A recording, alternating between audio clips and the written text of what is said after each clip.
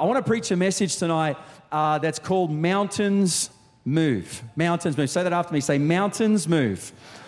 Just talking about tonight, I want to talk about something that Jesus spent a little bit of time on in the Gospels, where he spoke about mountains and how he spoke to this idea that he was teaching his disciples, but also you and I, that through using something that he called faith, that we could see miracles happen and that we could see mountains move.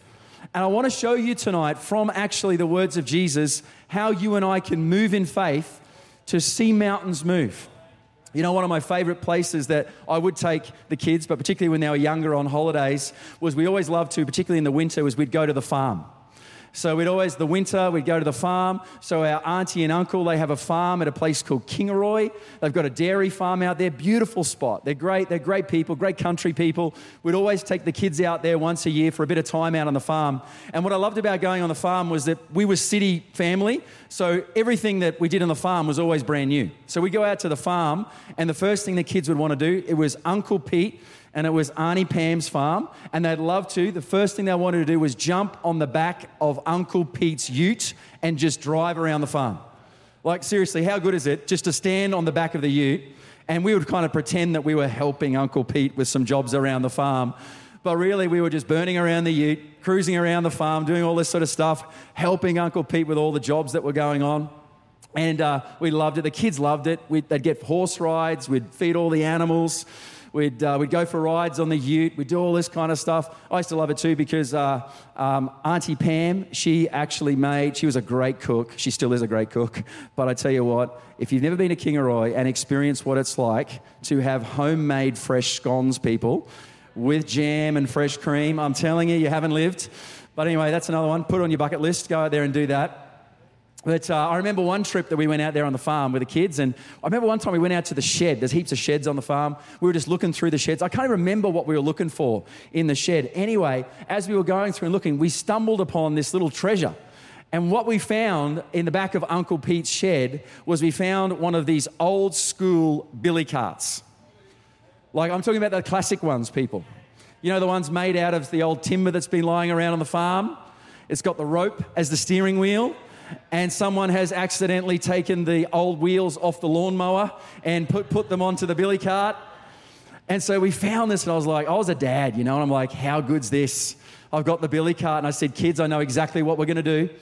And there's an old dirt track, a dirt hill at the back of the farm, and it was a road. I think road would be exaggerating. It was a dirt hill that had lots of potholes and lots of rocks on it, and I said, I've got just the perfect idea for you kids. And so what I did is I took the kids up the top, and I think Joel was the first one. I decided to give a crack at it. I said, Joel, you sit here in this billy cart.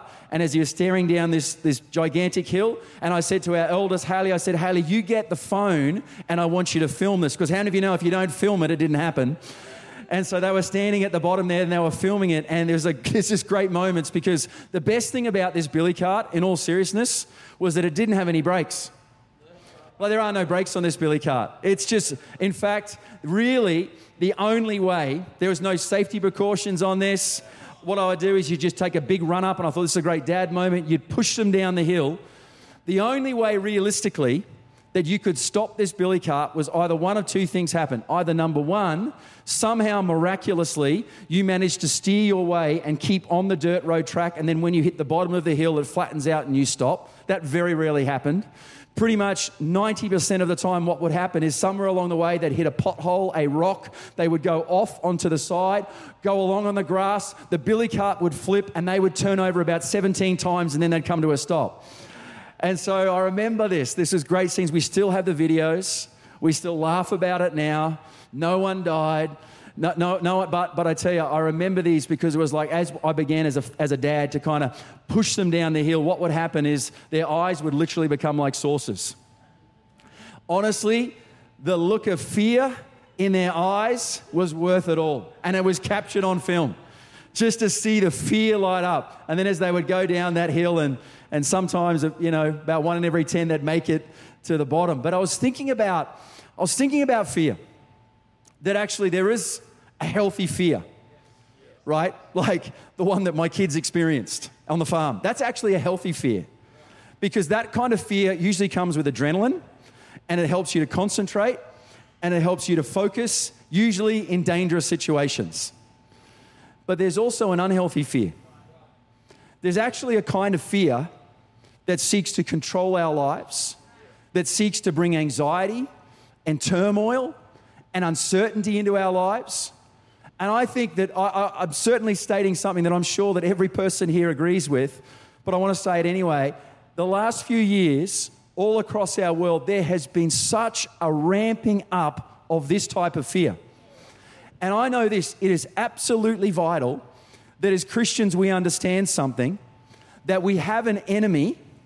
The Bible says, Jesus says we have an enemy. His name is Satan. His name is the devil. He's opposing God. He's opposing us. We have an enemy, and he wants to use this thing called fear to gain access to our lives. The reason he wants to use fear is so that he can use fear as the vehicle to control our thoughts, to manipulate our feelings, and he wants to influence our decisions, because ultimately his plan is to separate us from God and from all of God's purposes for our lives. But the good news is that fear can be resisted and overcome by faith. 2 Timothy 1 verse 7 says this. It says, God has not given us a spirit of fear, but of power and of love and of a sound mind. Do you know the scripture is crystal clear? God has not given to you a spirit of fear, or a spirit that should bring anxiety, or a spirit that brings doubt into your life.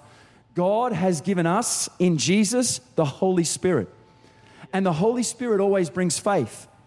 Can I tell you the one hallmark of God is that when God comes, God brings faith into our life. And it's through faith, the Bible says, that you and I receive God's power, we walk in God's love, and we have a sound mind. In other words, our thoughts and our thinking become healthy. Faith in God, I'm telling you today, faith in God is the greatest gift of God, because faith in God will help you travel through every trial. It'll help you go through every difficult circumstance and challenge. And ultimately, faith in God will help you to come out in victory. And best of all, you'll see mountains move. But you and I actually need to learn how to activate and use our faith. In the book of Mark chapter 11, what we see is Jesus has been spending time with his disciples. They're in a little town called Bethany. Now, what we see is Jesus has been spending time with his disciples, and they would travel from this little town called Bethany. They would go to Jerusalem for the day, then they'd come back home. This was a trip they would make every single day. And in Mark chapter 11, verse 11, it says, Jesus entered Jerusalem and he went into the temple courts. He's in Jerusalem. He looked around at everything, but since it was already late, he went back out to Bethany with the 12. The next day, as he was leaving Bethany, Jesus was hungry. Seeing in the distance there was a fig tree in leaf, he went out to find out if it had any fruit. When he reached it, he found nothing but leaves, because it was not the season for figs. Verse 12, it says, then he said to the tree. Now, can we pause for a moment? Yes, Jesus is speaking to a tree. I have family members, and they will remain nameless, who have been known to have very long and deep conversations at times with our golden retriever, a dog. Jesus is going next level. He is speaking to a tree, right? Now, here's what you need to know. There's many reasons, but I would say the most important reason is that this tree that Jesus speaks to will then become an object lesson to teach his disciples about faith. He says these words to the tree, may no one ever eat fruit from you again. And his disciples heard him say it. Now we're going to move to verse 20. And what you need to know, verse 20, now 24 hours has passed, a whole day has passed. It says, in the morning, as they went along, they saw the fig tree, the one from the day before, and now it was withered up from the roots. Peter remembered and said to Jesus, Rabbi, look, the fig tree that you cursed has withered. And now here we go. This is where Jesus teaches. Jesus answered, have faith in God. Truly I tell you, if anyone says to this mountain, go and throw yourself into the sea, does not doubt in their heart, but believes that what they say will happen, it will be done for them. Therefore, I tell you, whatever you ask for in prayer, believe that you have already received it and it will be yours. And when you stand praying, if you hold anything against anyone, forgive them so that your Father in heaven may forgive your sins. Jesus uses the object lesson of a fig tree to teach us some very important principles about faith. Here's the first principle that Jesus teaches us. Number one, we must have faith in God. Jesus answered and said to them, have faith in God. The first thing that Jesus teaches us is actually the most essential thing that we need to know, and that we must have faith in God. Notice that Jesus didn't say, have faith. Have you ever heard someone just say like, hey, you got to have faith? And that's true. Well, it's half right anyway. You see, it's not just, faith is not just like putting some divine or biblical law into motion. What Jesus is saying is faith is about trusting a person. Faith is about a relationship with God. And how many of you know it's actually very hard to trust someone that you're not in relationship with? Let's just say, like, for example, let's just say that a stranger, right, comes and knocks on my door, and I open the door up to that stranger, and that stranger comes to me and says, can I borrow your car for a few hours? Do you know what my response would be? No, quickly followed by a closing of the door. Why? Because I have no relationship with that person. But if Pastor Josh came to my front door and knocked on the door this afternoon and said, hey, Andrew, can I borrow your car for a few hours? Do you know what I'd do? I'd grab the keys out of my pocket, I'd throw it to him and say, thanks, Josh, off you go. I'd ignore the speeding fines. No, joking. No, here's why. Because I have a relationship with Josh. I trust him. I know that Josh is reliable, he's faithful, he's trustworthy. Jesus is teaching us what is the most foundational principle of faith, and it's actually about you and I having a relationship with the Lord. In fact, having faith in God literally means I trust God. Having faith in God, it means that I trust God's character. Because I know that God is faithful. I know that God is reliable. I know that God is trustworthy. I have a relationship with Him, and I know that through that relationship, I can trust His character. I believe having faith in God means that I believe that God's power is greater. Greater than any circumstance, greater than any situation, greater than any lack that I'm facing, regardless of the context I find myself in, regardless of the circumstances, even irrespective of my feelings. For example, it means this: if there's sickness in my body, having faith in God means I believe that God's power is greater than this sickness.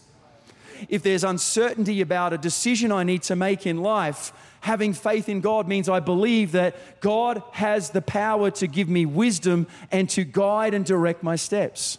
Ephesians 1 verse 19 says this. He says, I pray that you, that's you and I, would understand how incomparably great God's power is to help all those who believe Him. You see, it's by faith we understand. It's by faith that we see how incomparably great God's power is to who? To all those who trust Him, to all those who believe Him. And I believe this too, having faith in God, it literally means I know that God is willing. You see, it's one thing to believe that God can, but it's a whole other thing to believe that our God is also willing. Not only is God able, but God is also willing. See, the enemy tries to undermine our faith all the time by whispering lies. He says things like, you know what, well, God doesn't care about you. God's not concerned about you. You know, God will help that person, but God will never help you. Because the enemy has a strategy. He wants to undo our faith, and it's always about trying to get us to doubt the goodness of God. James 1 verse 16 says this, don't be deceived by the deceiver. My dear brothers and sisters, every good, every perfect gift is always from above. It comes down from the Father of the heavenly lights, and He does not change like shifting shadows. Can I encourage you tonight? Your God is a good Father, and when you put your faith in Him, you will always see His goodness prevail in your life. We must have faith in God, but it's simply this. It's believing that God is trustworthy, God is powerful, and that God is always willing. Here's the second thing Jesus teaches us, that faith works by saying. Faith works by saying. Jesus spoke to the tree and it withered up. Mark 11:23, truly I tell you, if anyone says to this mountain, go throw yourself into the sea, and does not doubt in their heart, but believes that what they say will happen, it will be done for them. One of the most important ways you and I can exercise our faith in God is actually through the power of our words. Jesus says, speak to the mountain. He says, speak to that problem. The problem some Christians have is that they spend their time speaking about the mountain instead of speaking to the mountain. What happens is many Christians end up, they Google everything they can about the mountain. They study the mountain on Wikipedia. They consult about the mountain with every mountain expert that they can find. They ask ChatGPT to write an essay on their mountain. They can talk for days about how big and how high their mountain is, but Jesus never said speak about the mountain. Jesus says, I want you to speak to the mountain. If anyone says to this mountain, Jesus saying, speak to the difficulty, speak to that problem, speak to that lack, speak to that sickness. Why does Jesus say speak to it? Because he's given us the authority of the name of Jesus, the King of Kings and the Lord of Lords. That's the authority which we speak in. See, having faith in God, it actually changes the way that you speak. What happens is when you have faith in God, you begin to declare things. You begin to prophesy the word of God. You begin to speak words of faith over your life, over circumstances, over other people, and even into your future. You see, faith in God empowers us to make words of declaration. Words of declaration. Genesis 1 verse 1. In the very first verse of all the Bible, we see God doing the exact same thing. It says, in the beginning, God created the heavens and the earth. Now the earth was formless and empty. Darkness was over the face of the deep. I love this. There was darkness over the earth, but the Spirit of God was hovering over the waters. Can I tell you tonight? The Holy Spirit is always hovering. He's always waiting. He's always ready. It says, and God said, God spoke, and he said, let there be light, and there was light. And what happens, Genesis chapter 1, all the way through to Genesis chapter 4, God speaks all of creation into existence. He begins to declare. He begins to speak his word out.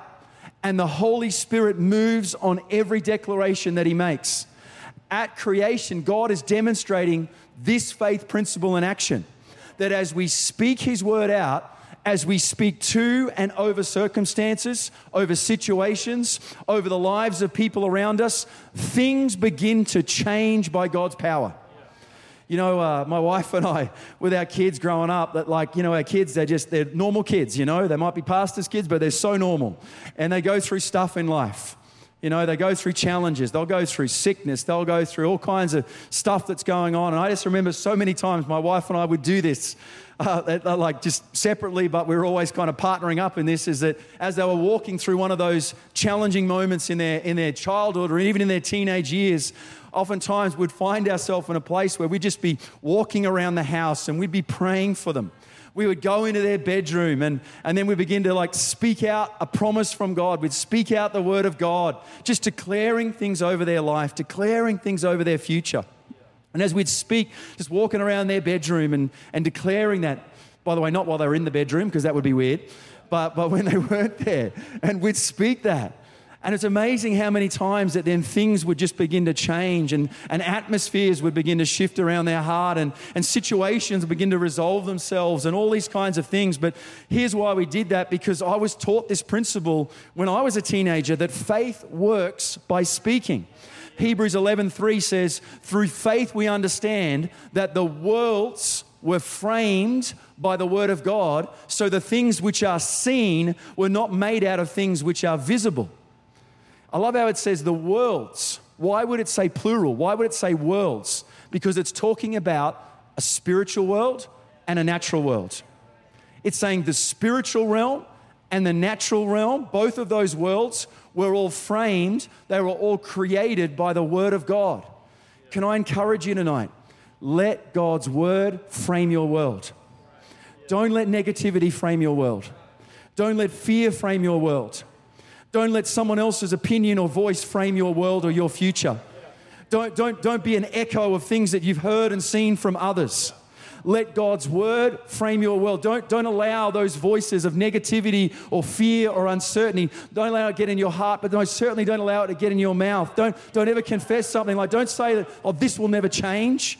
Don't ever say, oh, look, this is just the way it is in my life.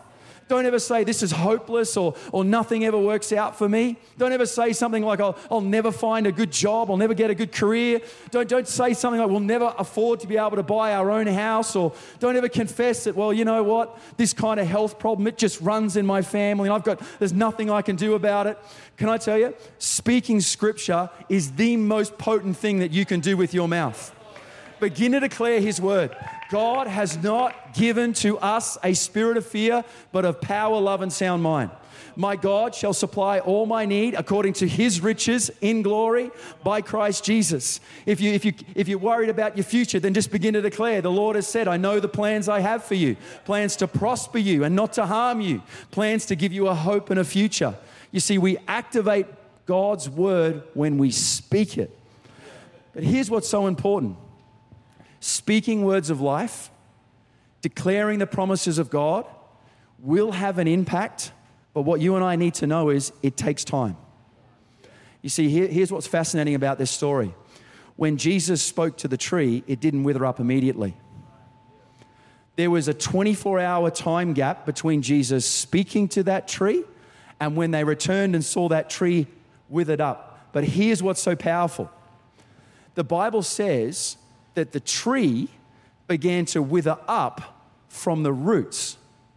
What you need to see is this, is that below the surface, in a place that they could not see, in an unseen realm, those words were already having an impact.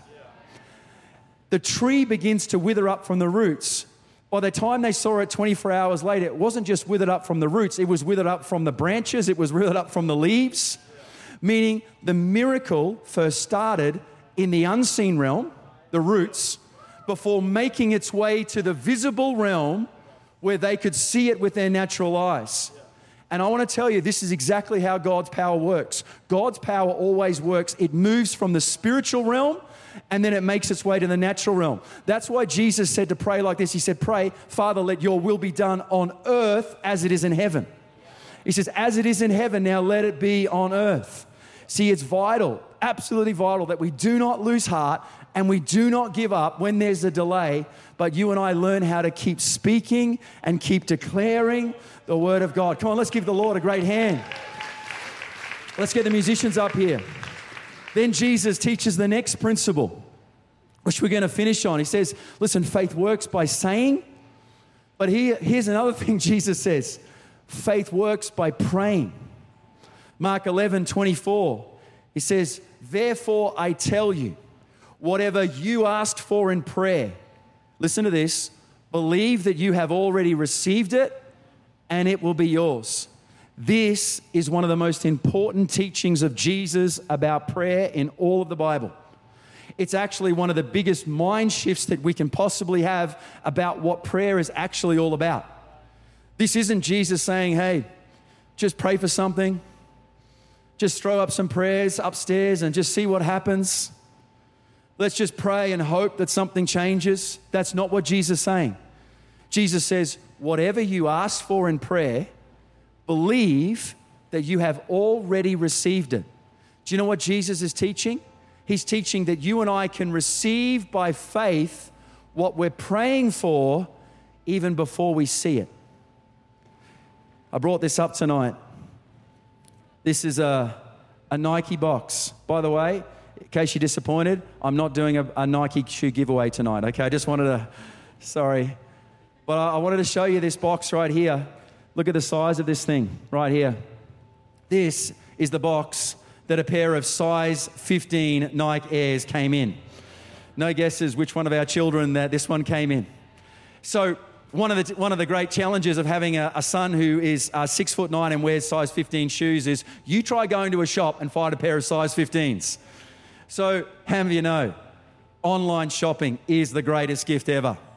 And so just a few months ago, my son needed a pair of Nike, so I just jumped online, Nike.com, found there, pair of shoes, size 15. I'm like, you beauty. Did the transaction, put the order in, and then straight away, I love online shopping. Straight away, I put that order in, pay for that on your card, and then straight away you get this receipt, this proof of purchase that came through, email within like 30 seconds. I'm like, awesome. But even better than that, you know what I really love about online shopping? I really love real-time tracking. How good is real-time tracking? Seriously, I put this order in from Nike.com, all right, for his pair of Nikes, and I discovered straight away after the receipt came through, next the alert came through, real-time tracking had already kicked in, and I found out that in a warehouse in Munich in Germany that they had found the size 15 shoes. I'm like, yes, how good. They're now in Munich. And then literally like the next morning when I woke up and I checked, another alert had come through. This was on my phone, and now it was at the airport in Berlin. I'm like, yes, we're making progress. We've gone from Munich, we're now in Berlin airport. I'm like, you beauty. And then the next day, the next alert comes through and it says Shanghai airports. I'm like, we're in Singapore, how good. We're halfway around the world now. They're getting closer every moment. And then the next day, the next alert comes through and it's like, it's arrived at Tullamarine airport. I'm like, we're in Melbourne, yes, we've made it. My Nikes are in Australia, this is fantastic. And then the next day after that, I get the next one. It's like, it says it's at Brisbane airport. I'm like, yes, I'm almost in the postcode. Those Nikes are almost here. And I'm cheering. Then I get the best alert of all. It's the alert that says that your shoes are due for delivery today. And so when they came in that afternoon, I made sure I snuck away from work early enough, and there they were. I just love that scene when you're on the front doorstep. There they are. Opened them up, and there's the size 15, and gave them to my son. He's like, yes, how good. But I want to let you know, did you know that we had ownership of those shoes from the moment that we got the receipt? That receipt was our evidence. It was actually our proof of purchase. And here's what I want you to understand. The shoes might have been in transit, but they were ours from the very moment that we had the receipt. You see, by faith, we had already received them, but we were just waiting to see them. God's promises, every single one of God's promises, they are the receipt for the miracle that you've been praying for. God's promises are designed to be the proof of purchase that you have already received what you've asked God for in prayer. Having faith in God literally means this. It means I've taken the word of God, I've taken the promises of God as our proof of purchase. And you might be like, well, you know what? My body is battling with sickness. Well, thank you, Lord. I've got the receipt right here. Jeremiah 17:4 says, heal me, O Lord, and I will be healed. Well, I'm uncertain about an important decision I've got to make in my life. I need guidance, but thank you, Lord. I've got the receipt right here. It says in James 1:5, if any of you lacks wisdom, you should ask God, who gives generously to all without finding fault, and it will be given to you. This is how faith works. You and I are called to take hold of the promises of God as our proof of purchase that we have received them, and we are now just living in this mode where we're waiting to see those things with our eyes. Hebrews 11:1 says, now faith is the substance, it's the evidence of things hoped for, the things that are not seen. You know what faith is? Faith is the evidence. It's the substance of things we're hoping for, things we're praying for. And I want to tell you this about faith. Faith is never about how you feel. Faith is never about how things look. In fact, when you can't see it and when you can't feel it, when everything looks like it's contradictory, faith in God's promises is our evidence. It's our proof that what God said that He will do, and I've received them by faith, and now I'm just waiting to see them. Come on, let's give the Lord a great hand. And I want you to stand to your feet. Come on, let's stand up to your feet. All across this place, would you close your eyes? Just in these moments we've got left, just I'd ask for 2 minutes, just 2 minutes of your time. Just close your eyes, please, just for these moments. Because what I'm going to ask is people to make, I believe, a personal but very powerful decision in their own life. During the last thing Jesus teaches here, he teaches about the hindrance to faith. He actually says there's a blockage to faith. And do you know what he calls it? He says it's unforgiveness. It's unforgiveness. Do you know what I've discovered in life? That actually the greatest blockage that you and I can have to having a relationship with the living God is something called sin. The Bible teaches us that we've all sinned. That's you, that's me, every single human being. And what happens is sin separates us from God. Sin actually is like a chasm that we cannot cross. Sin separates us from God, and that's why God sent Jesus. Because Jesus hung on a cross for you and I. He went willingly to pay the price for our sins, to take the punishment for our sins. He laid down his life on a cross so that sacrifice could become the bridge that you and I could begin a relationship with God. The Bible says that you and I need to make a decision in our life. And that's decision about not trying to be better, not trying to do good, not trying to just become a church person, not trying to do any of those things. No, that decision we make is that will we receive God's forgiveness and God's love in our heart? And if we do that, you and I actually discover that God comes on the inside of our heart and he changes us completely from the inside out. He pours the love of God in our heart because he's full of mercy, he's full of forgiveness, he's full of love. Maybe you're here today and maybe you've never thought about that idea even that you could have a relationship with God. Can I tell you, you were created for a relationship with God. I want to tell you this, because I stood in a church service like this when I was 18 years old, not having ever heard something like this before. And in a moment like this, I responded and I said, yes, I want to ask Christ into my life. And I tell you, from that moment, when I was 18 years old, my life completely changed. I didn't try to become good. I didn't try to do no, I changed because God came and changed my life. He came and changed my heart. He forgave me. He set me free. He poured his love into my life. He gave me purpose. And I discovered that even from the time I was a young person, a child, that there was this, I called it a God-shaped gap on the inside of my life. There was an emptiness, an unfulfillment. But when he came into my life, when I asked him into my life, he filled my life with love, with purpose, with meaning. And I tell you, for every person, we have that same God-shaped gap on the inside. Only he can fill. In the book of Revelation 3:20, these are the words of Jesus. He said this. He said, here I am. I stand at the door and I knock. If anyone hears my voice and opens the door, I will come in. Maybe you're here tonight and you just got that sense tonight that God's knocking on the door of your heart. Can I tell you the reason he's knocking on the door of your heart? Not to condemn you, not to judge you. He's knocking on the door of your heart because he wants to come into your life. He says, all you need to do is hear my voice and open the door. And he says, I will come in. Maybe you're here tonight. Maybe you've never made that decision. Maybe you've never made that step before. Can I tell you today, you are only ever one prayer, one decision, one moment away from God coming into your life and changing everything. Or maybe you're here tonight and maybe you've made that decision before, but maybe you've drifted away. Well, can I tell you tonight, this would be the greatest night for you to come back to God.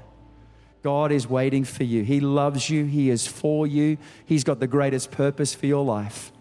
All you and I need to do is take that step and pray that prayer tonight. Just where every eye is closed across this place, no one's looking around. What I'm going to ask you to do just in a few moments, if that's you, I'd love you just to slip your hand up just so I can see it. I'll acknowledge it and then you can put it down. And I'd love to include you on a prayer that I'm going to pray over our whole church tonight. But I know this, that one prayer can change everything. If that's you tonight, you're saying yes to Jesus for the first time, or you're coming back to him, just very quickly, just slip your hand up and say, yes, Andrew, that's me. Thank you, buddy, over there. I can see your hand. Who else is here tonight? You're making that decision. Maybe you're coming back to God tonight. This is that moment right now. You're saying, God, I hear your voice. God, I sense you knocking on the door of my heart. Just open the door of your heart to him tonight. If that's you. Thank you, Jesus. I'm just going to give it another 10 more seconds. My heart tells me there's still 1 or 2 more people here tonight. And maybe even right now, you're just kind of wrestling with that decision. If that's you, just slip your hand up and say, yes, that's me tonight. I'd love to make that decision personal for me tonight. That's awesome. Would you say this prayer after me? Say, Lord Jesus, tonight I open the door of my heart to you and I invite you in as my Lord and my Savior. God, forgive me of my sins. Wash me clean and make me new. Today, I put my trust in you, God, and promise to follow you with all my heart in Jesus' name. And everyone said, hey, come on, let's give the Lord a great, great hand tonight. He's awesome. He's wonderful. If you slipped your hand up tonight, we're standing with you. We're cheering you tonight. That's the greatest decision you can make. Hey, come on, Powerhouse once more. Let's give God a big hand. Let's give those people who said yes to Jesus tonight a big, big hand. Josh, have I got 2 more minutes? Brilliant. What I'd love to do right now is tonight, I really felt like this was a moment for some people here tonight where you're going to make a stand in faith. That there's a mountain in your life. Maybe it's a mountain of sickness. Maybe there's a mountain right now of uncertainty in your life. Maybe it's a mountain in terms of relationships in your life right now. And I believe tonight, just on this altar here tonight, that this is a moment that you and I could make a stand of faith and say, God, I'm going to put my trust in you. God, tonight, I'm not going to feelings. I'm not going to circumstances. But God, tonight, I want to lock in faith. If that's you, I want you to quickly just jump out of your rows. And I want you to come out the front tonight and just stand up here along the altar. There'll be heaps of people up here tonight. But I want you to come and make that stand tonight. Thank you, Holy Spirit. Thank you, Lord.